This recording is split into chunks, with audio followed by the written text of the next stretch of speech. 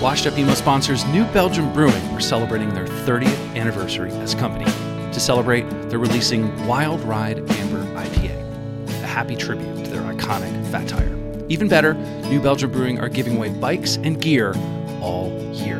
Find out more information by visiting newbelgium.com.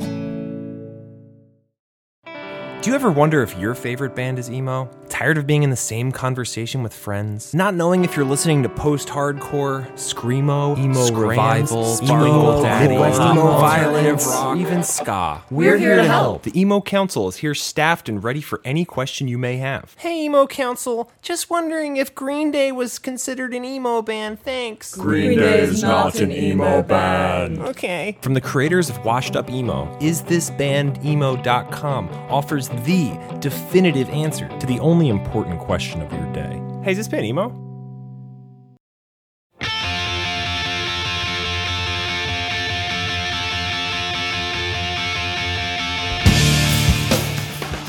Hello and welcome to episode 155 of the Washed Up Emo podcast. I am Tom Mullen from washedupemo.com.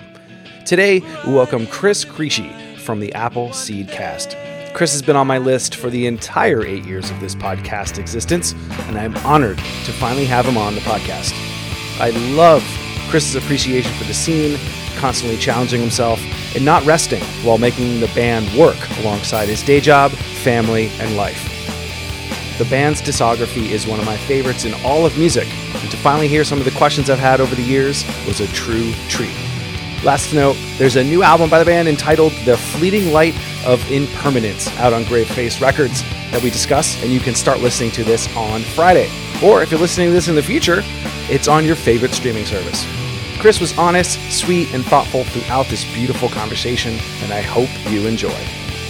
Thank you to all the Patreon supporters out there. You make this life of a podcast a lot easier. If you want support, head on over to patreon.com/washedupemo. This is episode 155 of the Washed Up Emo podcast with Chris Crisci from the Appleseed cast.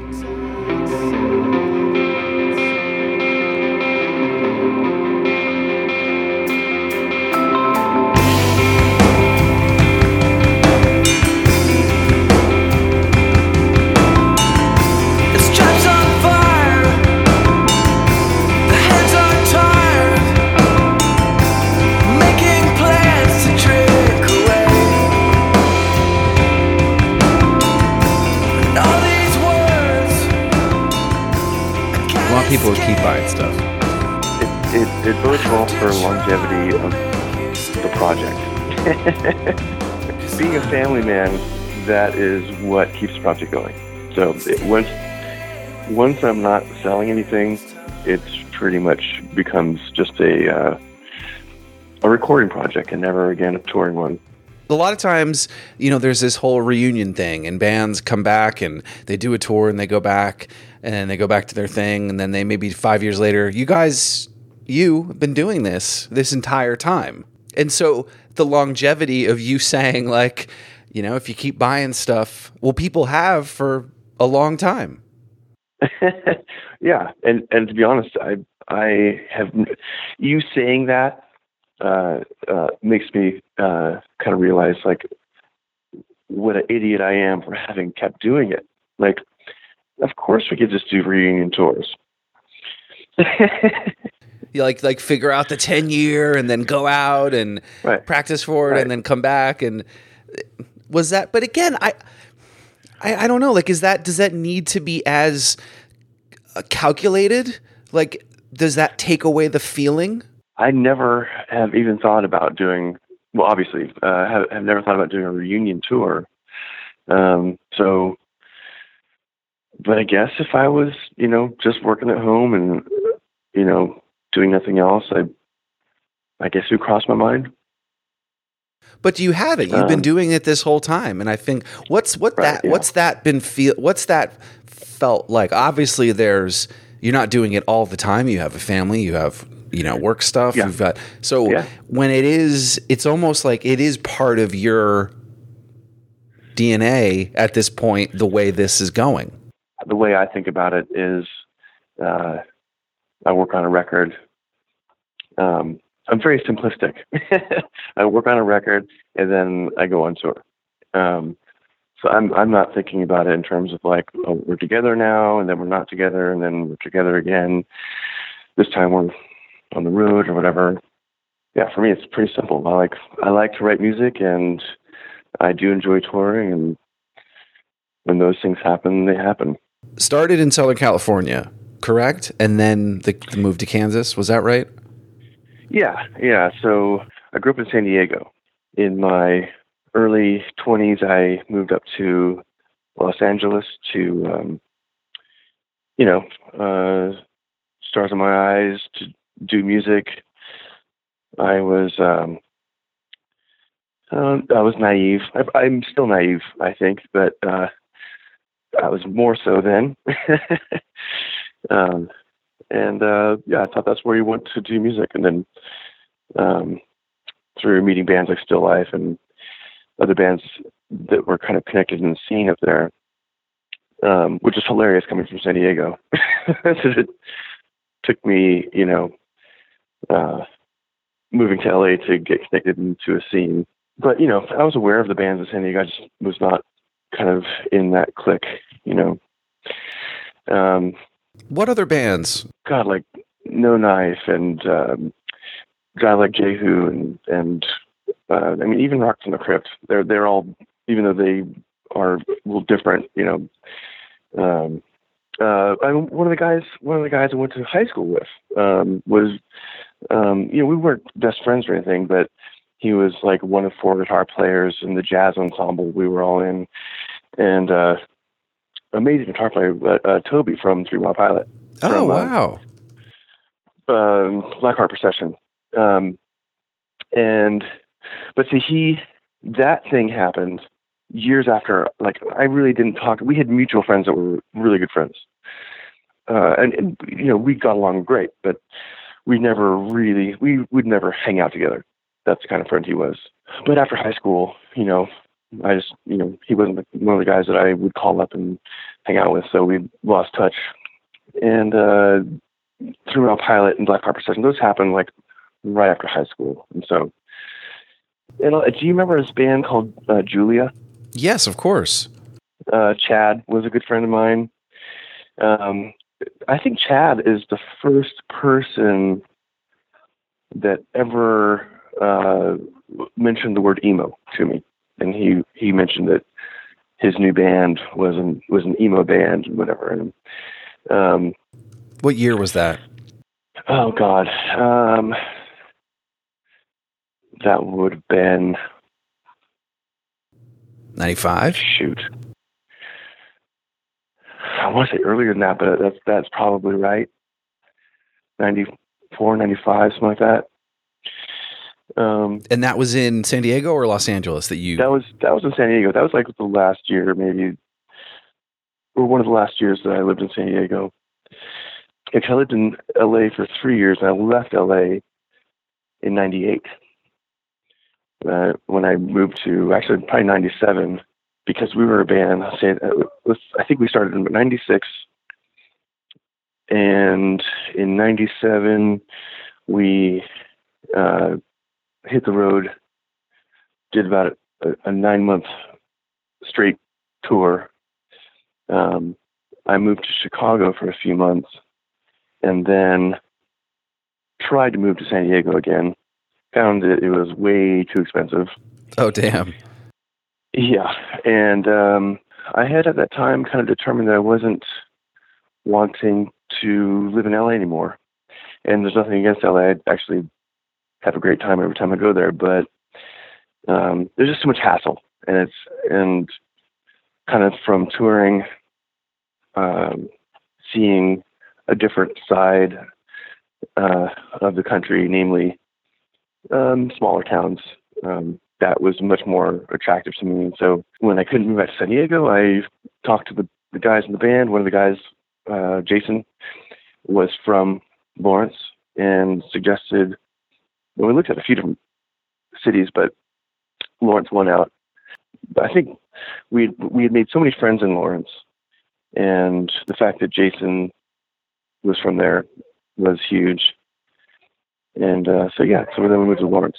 That's rad. I want to. I think I love like the progression of like you know, being like, all right, I don't like this. I'm going to try something else. Because some people just stay. Some people don't think that there's anything else, or they just. And I think from your touring, you probably saw, there's other ways to do this. That's really interesting. I want to mention that when Chad mentioned emo to you, was it what the fuck is that, or like what again? People listening are like, oh, cool, you just went on the internet and like looked it up. Like, no. We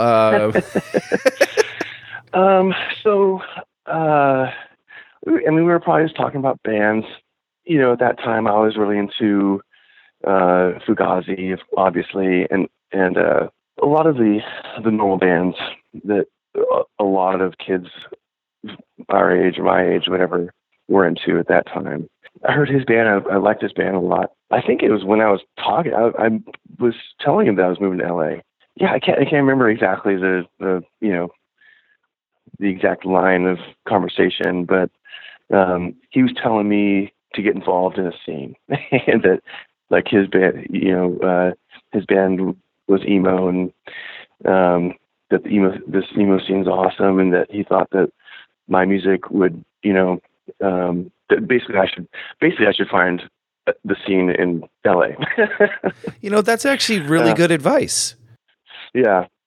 He was kind of basically he was saying like, you like this kind of music, you're probably doing something stupid by moving to LA, but when you go up there, find bands like you, find bands that are in the scene, and that's how you're going to make anything happen. And he was totally right about that, because we weren't going to go up there and get a deal with Capitol Records or whatever I thought was the way you did it.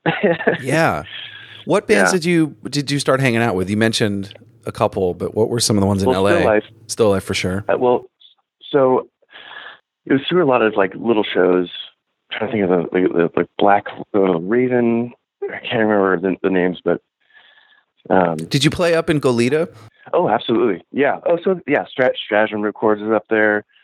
Dylan, who ran Pickle Patch, his band was definitely one. There was a bunch of bands, kind of just, none of them were really that big.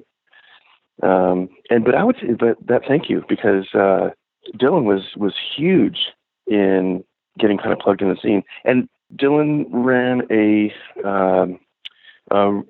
small record label called Stratagem Ripcords, and he put out his band Stratego on it. And to be honest, I don't know if he put out any other bands on it, but he also ran a show space out of his apartment in Goleta called the Pickle Patch. And very early on, we ended up playing shows with Braid and Raina Maria, and like I think our first show might have been Braid and Raina Maria, or maybe it was Chick Chick Chick and Raina Maria, but we got all these amazing shows. Yeah, a lot of the bands, I'm trying to remember names, but they were much more on the hardcore side of things, and we kind of were, just straight up emo at that point. And so we kind of fit the bill for a lot of stuff in like 96, and it was 96, I guess. Yeah. That came through the LA and, Santa Barbara area. But it's cool that you kind of mentioned that, because it's like some of the similarities from that time and what this podcast really kind of explores is that really kind of special moment, because you're playing with hardcore bands. The guy's running like maybe puts out one vinyl record or one 7-inch. He's got a show space. And then, a band like Braid or Raina Maria comes through and you're opening, and then there's that connection made. But at the same time, it wasn't like we had the internet to really, at that point, to connect in such a way. And I loved that moment because it was there's effort now, but there was that effort then of the physical connection, the physical record, the touring together, and I think those deeper connections, especially at that time for this era and scene, I think is part of the reason why it's still something today. Yeah, I agree. I mean, when I think about the scene then, it was an actual thing. I'm a 47-year-old dad now that I'm not connected. I still talk to a lot of bands. I love finding new music. The scene today doesn't exist the way it did then. Whether that's a product of me being disconnected, which it probably is, or it's a different thing now. Even when we moved to Lawrence, which was very early on, we were a band for about 6 months in LA before we left. Remember Coos? Did you ever go to Coos? I totally know Coos, yeah. I remember going to a show there with Jay June, Mineral, and Knapsack. And I don't know it's been a while. I don't know if it was if I'm blending different dates together. It was two of those three, and I've seen all three of them there. But Gabe from Mineral, he's the first person that, he's not the first person, no, he did something very kind. He wrote out a whole list, his whole itinerary with all the venues, because we were talking to him about, we're going on tour. Do you have any advice for us? And he's like, yeah, I'll look up these people. And so he kind of introduced us to the scene, the national kind of scene or whatever. And, I was at the time just so appreciative that he took the time to write it out. And there was that kind of a, I don't know if camaraderie is the right word. It's taking care of each other. I mean, it still happens, but maybe it's because I was benefiting from that so much that I remember it so much more or whatever. Yeah, no, I think that's a beautiful memory. I can see Gabe doing that. I can literally see him pulling it out of his, pocket, and it's all folded and, like trying to show you. But that's I think that you mentioning a lot of those bands, these are connectors. Raina Maria had a venue in Wisconsin. Braid obviously had they were touring, I think, more than nonstop. And Bob wrote it all down. Jay June, was out there. Knapsack, of course. Mineral was, kind of doing those things. I think those first folks, and you're right, passing it down, taking care of each other, was a really special thing. And it was, again, you had to hang at the show. You couldn't read it on a message board and start or doing it. Even that seemed advanced. Did when you were talking to everybody, did anyone talk or feel like, this is crazy, like more people are showing up, or no one's showing up? What the hell are we doing? I mean, there was a feeling at the shows that things were happening. I remember, you'd see a band somewhere, and and then the next thing you know, everyone at the show is talking about, oh yeah, but you got to go see Out to the Drive-In. They are so amazing, or whoever it was, Braid was like that. Braid went to England really early on, or Europe, whatever. But I don't think England ever got over that. Like every time we went to Europe, Braid is like worshipped, at least for a time. Yeah. Yeah. But some shows have such a huge impact on the local scene, and I don't know. It was always fun to hear, I guess, what was going on.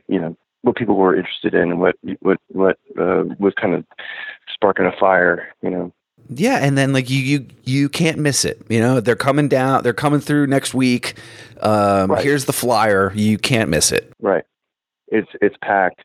People are going nuts. People just went nuts anyway. I mean, I think that's just a product of the whole thing coming from a hardcore scene and having so much crossover with the hardcore scene at the time that people just knew how to go nuts at a song. Today, emo or whatever, post-rock or whatever genre that has kind of sprung from hardcore,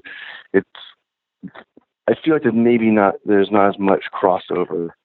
But I'm probably wrong, but I think there is crossover, but I think there's also a crossover of picking up your phone every 4 minutes.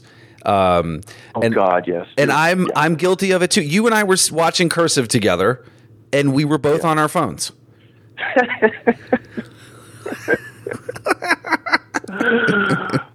But I had to check Instagram. Maybe Tom texted me a cool joke. I don't know. Maybe check it. No, just kidding. Or I'm always waiting for that. Yeah. Let's blow this pop stand. I wonder if Tom saw my last text to him. Yeah. It's so true. God, we're so guilty. Or just lean over and say, "Hey Tom, I've got a really clever text. I just said you might want to read that." Yeah. Everybody, if you want to know, that actually happened. We're not making this up. All of that just happened. I thought too what are some of those influences from your sound, or maybe kind of, I hate the word influence, more of like what kind of was your apex? Because long songs, long intros, soundscapes, getting lost, euphoria. Those are the words that come to me when I first heard Appleseed Cast. And there are those. What are some things that came to you that become to? Because again, when I first heard it, I was like, bands weren't doing that I could know of. So that was new for me. Well, there's a few different things happening there. First, starting with what I would call true influences, like there's things you like, and then there are things that formed you. And two of the bands that formed me are The Cure and Pink Floyd. As square as Pink Floyd is, I loved their long instrumental parts, and the whole idea of doing longish instrumental parts and then coming in and singing. That's a direct cue from Pink Floyd. I love that. Yeah, like Shine On You Crazy Diamond got this huge long intro, and then he comes in. Also, who did that is The Cure. The Cure has many songs that start off with a long intro. Also, Sonic Youth was a huge one for me, more for the drony guitars and those types of arrangements, So then how that played into what we did, well, I mean, I guess we did have a tiny bit of that on our first record, even though End of the Ring Wars is much more straight ahead emo. I think the first song, Marigold and Patchwork, definitely has pieces of that. Yeah. Yeah, and then there's parts where it's just kind of like long feedbacky parts, and then later on we had the genius idea of throwing a saxophone on top of it,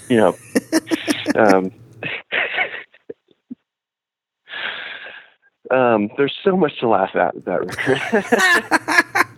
Come on, you can't beat it up too much. No, I do think it's got some really good parts and songs. But there really is so much to laugh at on it, and it's cute. It shows you how naive I was. Not claiming to be any less now, but anyway. I mean, would you agree, or do you think I'm?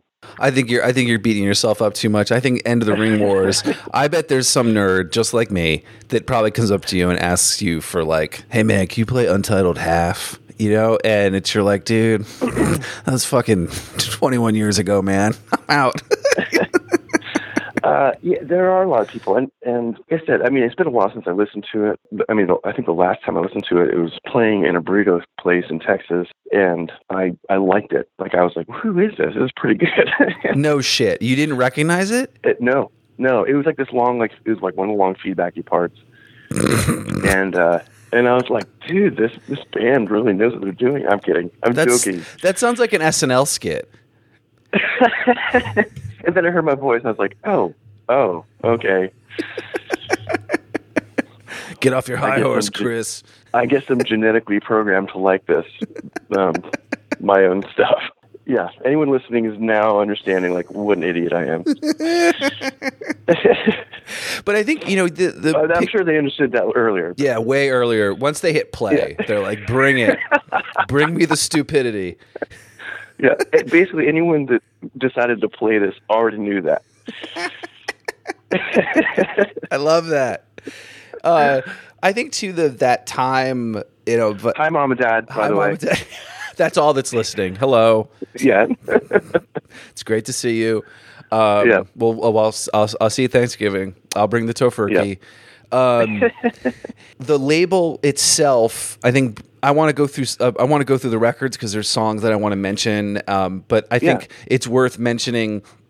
You know, the being on that volume 2 of the Emo Diaries, you know, was a catalyst. Do you think both good and bad? I think that label was going to be attached to us no matter what. That's what we were doing. I mean, it was to me now. It seems so blatant, you know. And I mean, that touches on the last thing we're talking about as well. Like, where did that come from? Obviously, it came from where did the kind of longer instrumental and those things come from? Obviously, it came from those early bands that I liked when I was learning how to play guitar and all that. But it also came from reviews of the first record. The reviews were basically went like this: we think they did this really well, but it's really derivative. Wow. And starting at that point, my kind of one of the directions that I decided was I don't want to be derivative. It was a good kick in the pants, to be honest, to kind of like make sure that I'm at least trying to be as creative as possible and not relying on a sound that is kind of already there. And so that's been my, not mission, but my direction from that point on.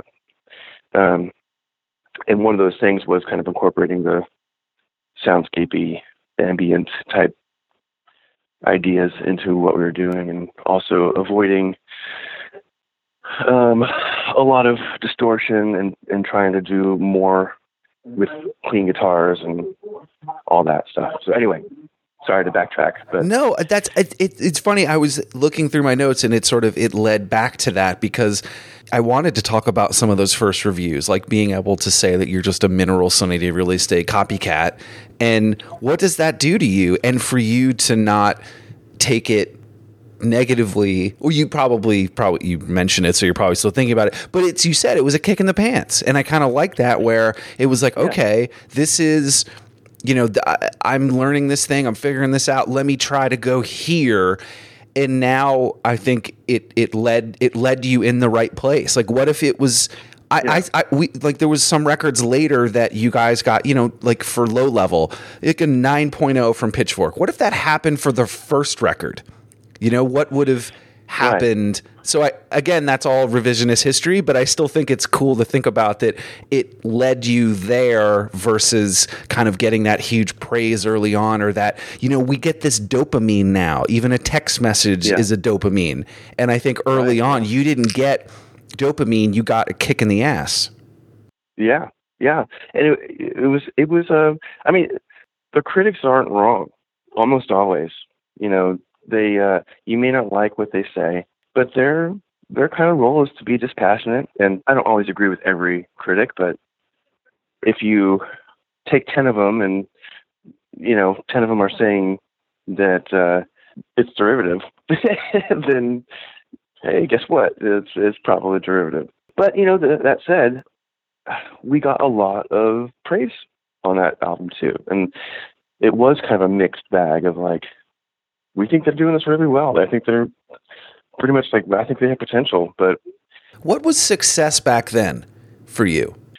I mean, I was doing it. Like, the success was playing to 12 people and them having a great time. It was making $100 at a show so that you could get gas and some food and make it to the next town. I didn't, you know, I think once I realized that, or, you know, my idea of like what success would be later was if I had a few albums out, years later, people were still buying them, type of a thing. That would have been a success, I think once I realized how the scene worked and how, I guess what I'm trying to say is once I kind of bought into the scene, then that was its own success. Like just being part of that community, making friends, being able to see the country, being able to see the world, just being blown away. Blown away that anyone would come out to a show to listen to the band, being blown away that, this is our first time in North Carolina or wherever it is, never having been there, and bigger audiences come out to see you. And that was it. I mean, there's never been any kind of expectation of how big, because it doesn't matter. And that remains to today. Like I'm so happy with what we've done and where we're at. And it's awesome. I love being able to go out. I love being able to record and write new songs, and especially at my age now, and it's a wonderful thing. There's something about your first shows and you're seeing those bands, and that same feeling is probably coming out. The same scene that was back then still comes out, and the shows are not as big. Like let's say 2005 or whatever it was, when we put out. I'd say Peregrine or Two Conversations. Around that time is when we kind of had our heyday, 03, 04, 05, yeah. Yeah. That's when we were playing to legitimately large crowds. The people that come out to the shows now are people that were with us from then or earlier. I meet people all the time that remember us from God, what was that Christian festival? Cornerstone. Cornerstone. I meet people all the time that were at that show. Wow. Yeah, it's insane. So it's crazy. It's really crazy and fun. It's fun. Like last night I saw a couple guys there last night that I've probably seen these guys 20 times. Just every time we come to Orlando or wherever it is, we talk and laugh and it's just fun. What's first when you write a song? Is it the lyrics? Is it the riff? Is it the drum beat? It could be any of those. I would love to write more starting with lyrics, but that's probably the least likely if for any one song. I'm trying to think of any song that actually has made it that I started with lyrics.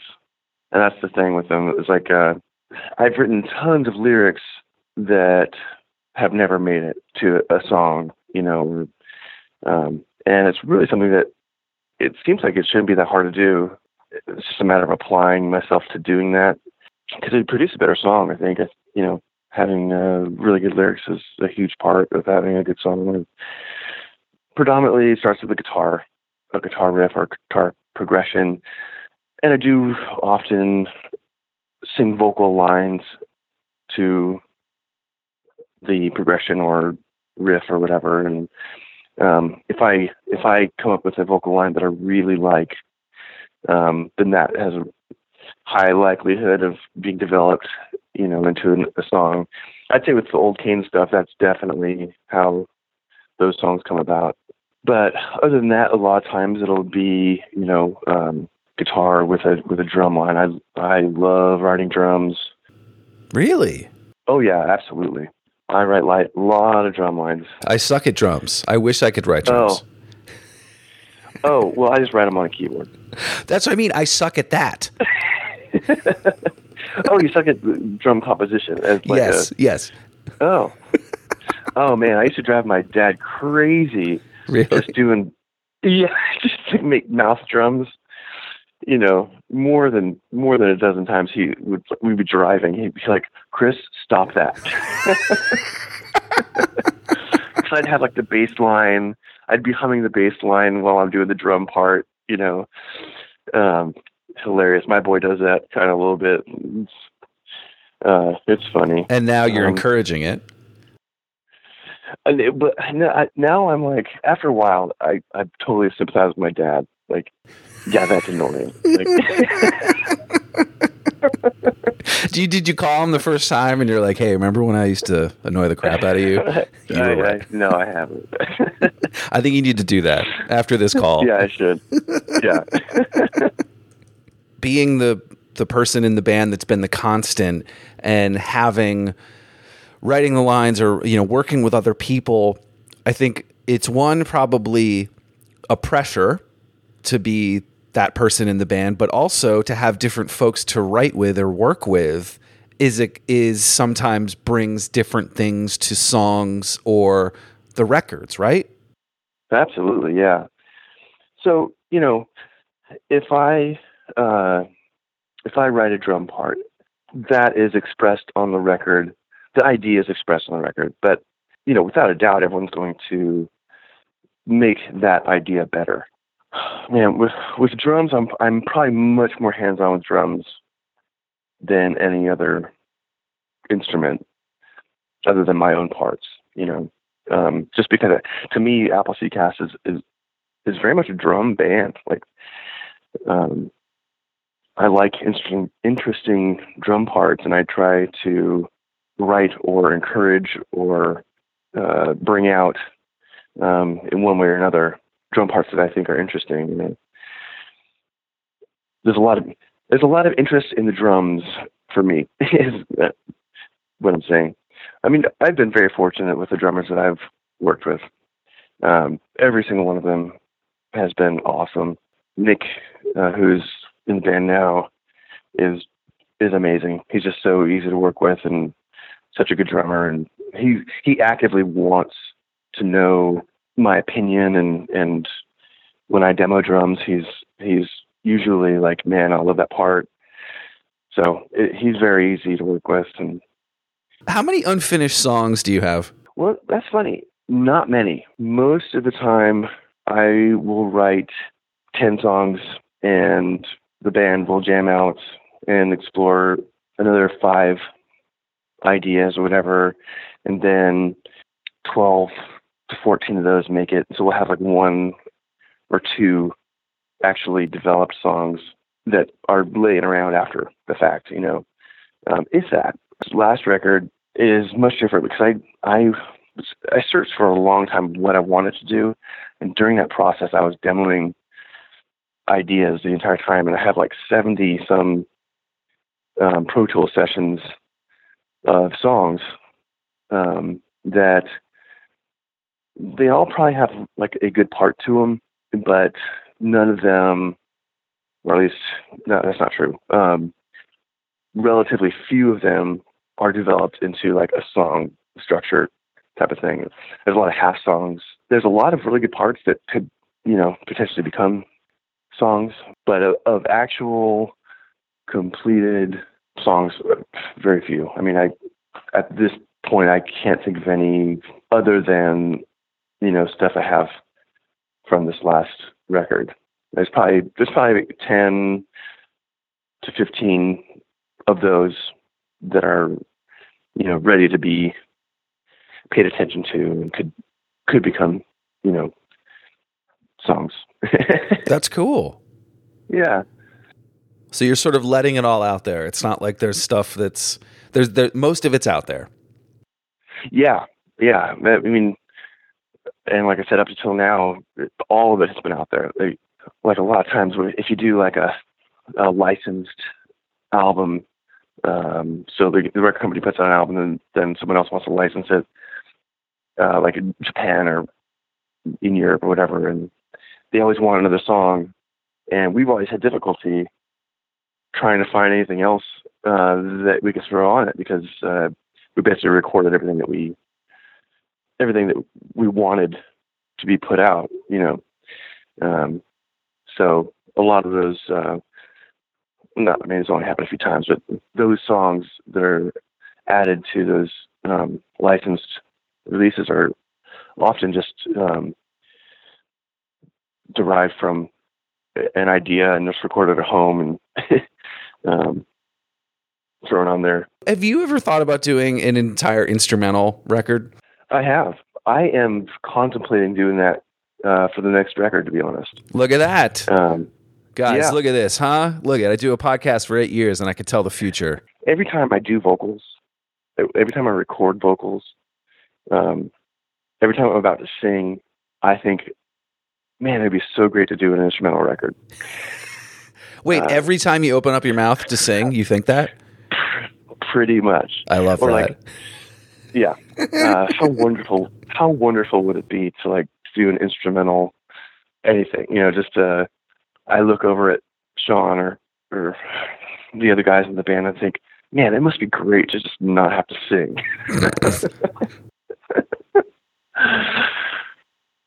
Only because it scares me shitless. Do you have your catalog as instrumentals? Like, do you have the tapes and everything to be able to...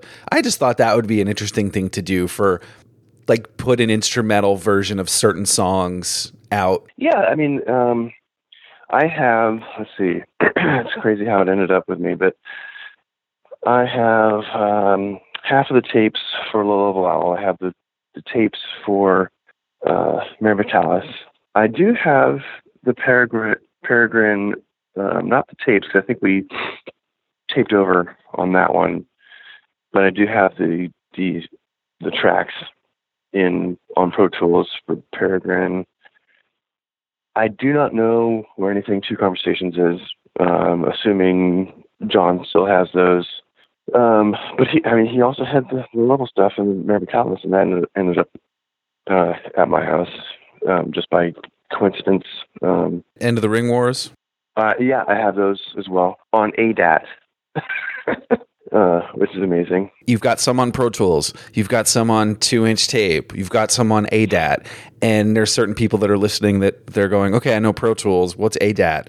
And there's probably, like, you need to find a player. You need to find so it's interesting that you think that back then, you're like, cool, this is the thing. This is the Friendster, the era. Right. And then years later, there's nothing to play it. There's nothing to be able to access it. Being able to keep your music going, it's like you have to constantly keep it up. Yeah, and I'm pretty sure that one of the hard drives, I think the Peregrine hard drive, I would need to get it recovered somehow because I don't think that hard drive is working. So I think as a lesson to people listening, like, back up your stuff, the cloud, bunch of drives, servers, however you guys do it, like, just because, again, we're here talking about trying to put together instrumental stuff, and you're going to be like, well, I don't have that.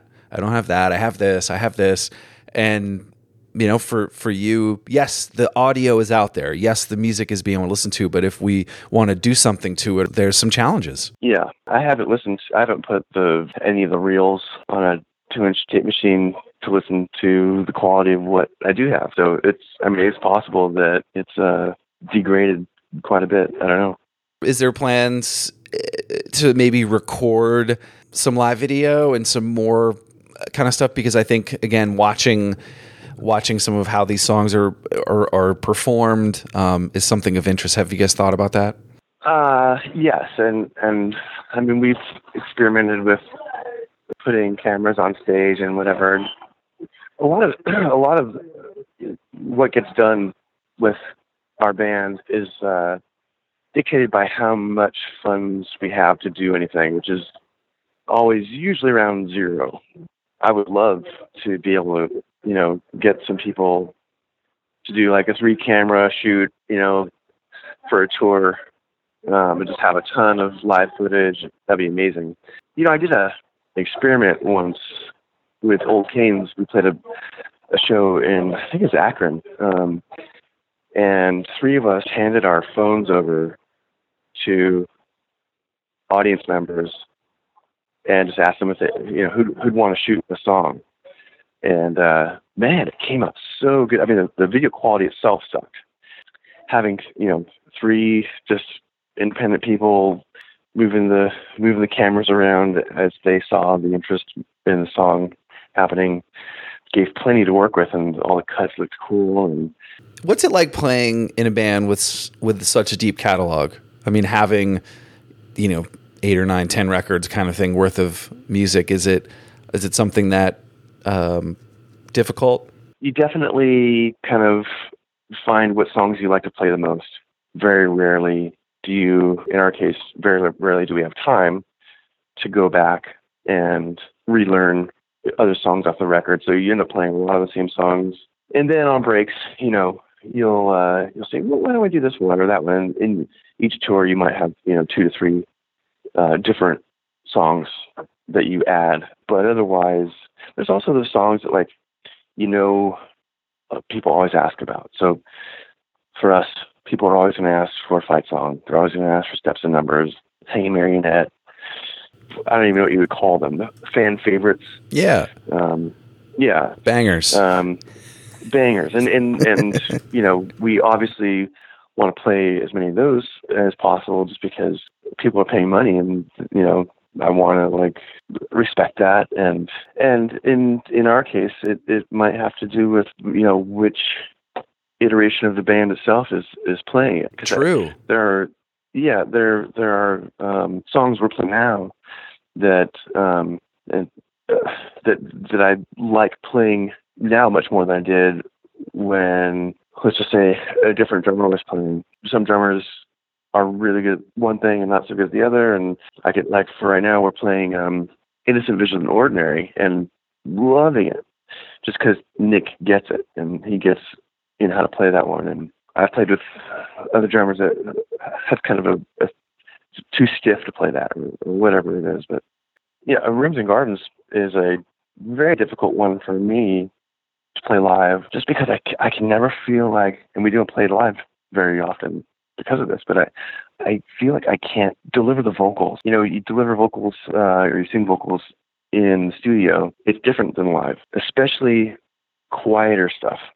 Quieter vocal deliveries, you can make that work in the studio. But for me, just the way I usually have my monitors and stuff, it's very hard for me to do any kind of quiet vocal. It challenges the lower end of my voice. I have less control to hit the notes on the lower register. So I prefer singing the songs that have the louder, higher end of the register vocal parts. You'll notice the whole new record, that's all. It's all, I'm constantly just kind of pushing at the top edge of my vocal range because it's the easiest part of my vocal register to sing. And for some of those songs, if for maybe stuff off Two Conversations, Hanging Marionette, have you thought about, because those are sometimes the popular songs, have you thought about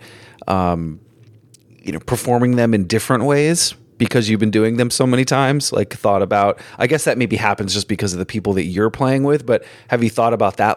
Is there a tendency to rework it, or this is how the song is, this is how I'm going to play it? I've thought about reworking them, not in how to reimagine, but how to play them. And normally it's how could we do this more like the record? Because our records do have quite a bit of keys on them. And live, up until this point, we have just kind of ignored those parts and maybe used delay and volume to compensate for any part that we're missing on the record, But now that we have, 3 of us on stage have keys.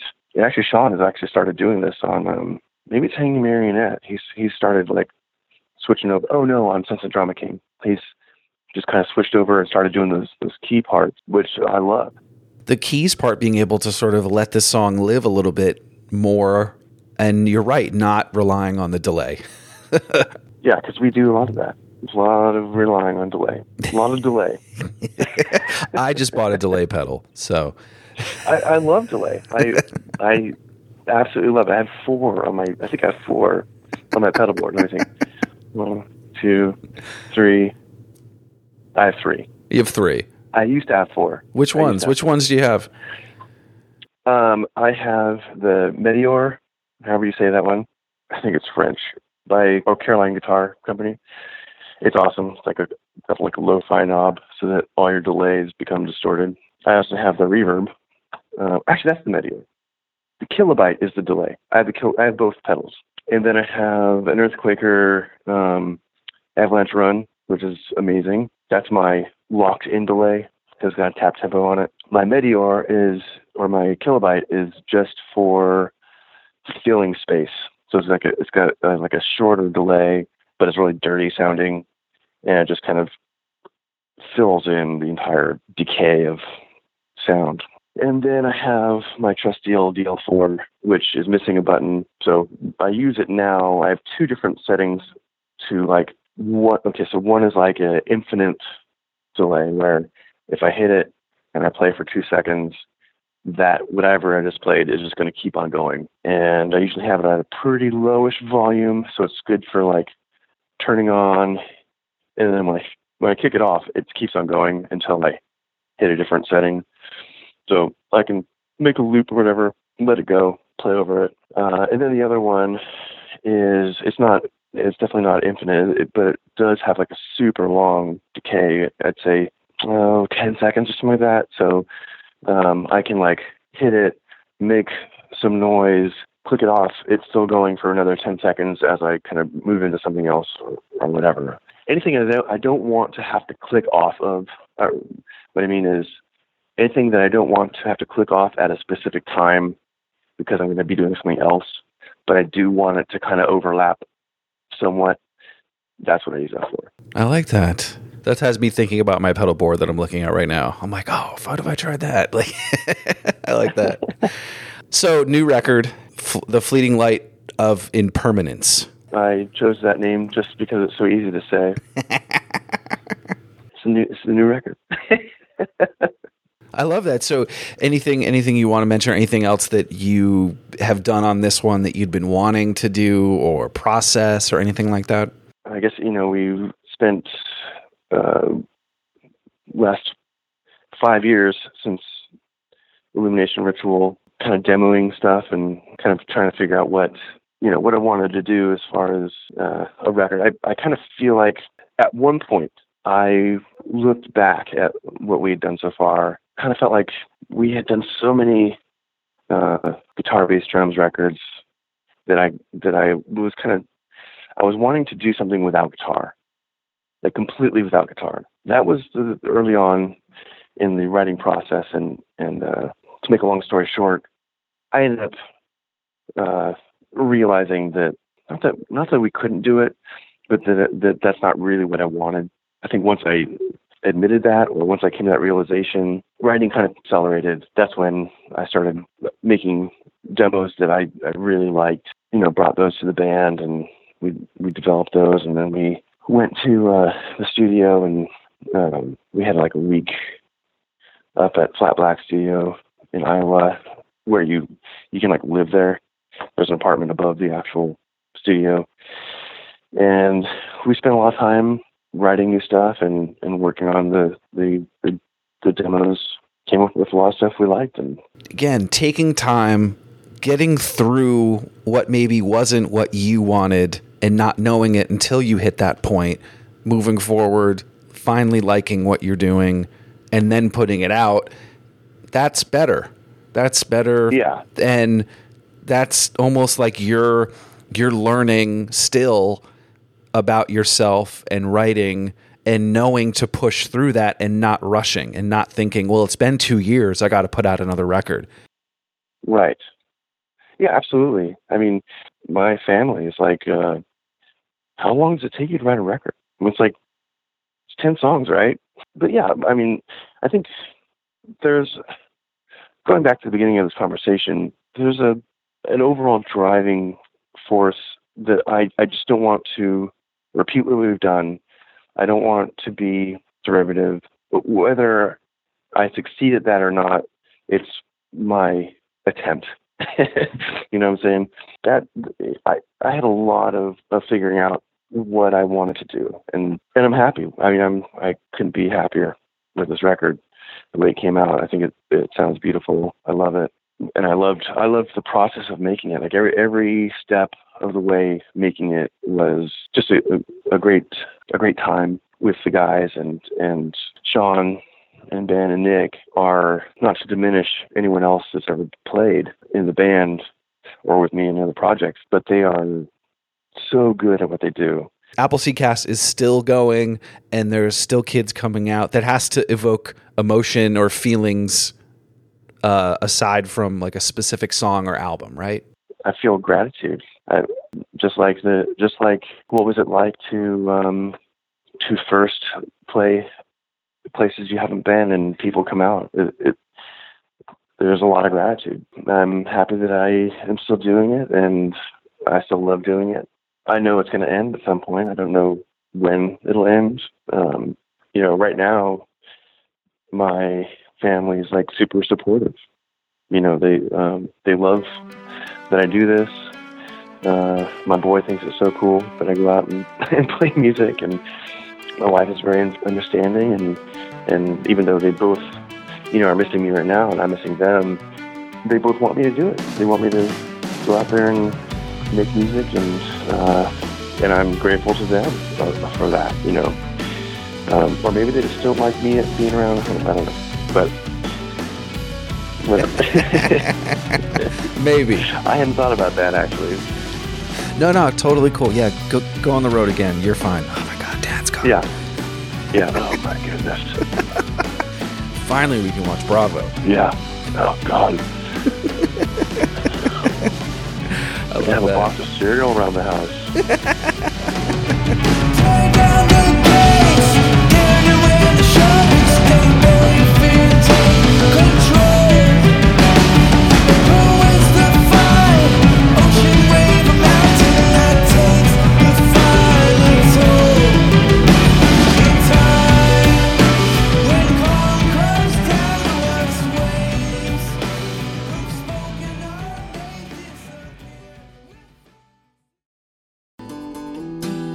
Hello, Washed Up Emo fans. Thank you for listening to this podcast over the last 9+ years, or if it's your first time, welcome. It has flown by, and I appreciate each and every one of you for listening. And for this current episode you're about to hear, I do have a favor of you. I have some books out right now called Anthology of Emo, and Volume 2 was released last fall. I really think you'll dig it if you haven't heard of them. It features guests from the podcast, including Jim Atkins from Jimmy Eat World, Chris Conley from Saves the Day, Travis Shuttle from Piebald, and John Bunch from Sensefield. I've also reprinted Volume 1 so you can order both.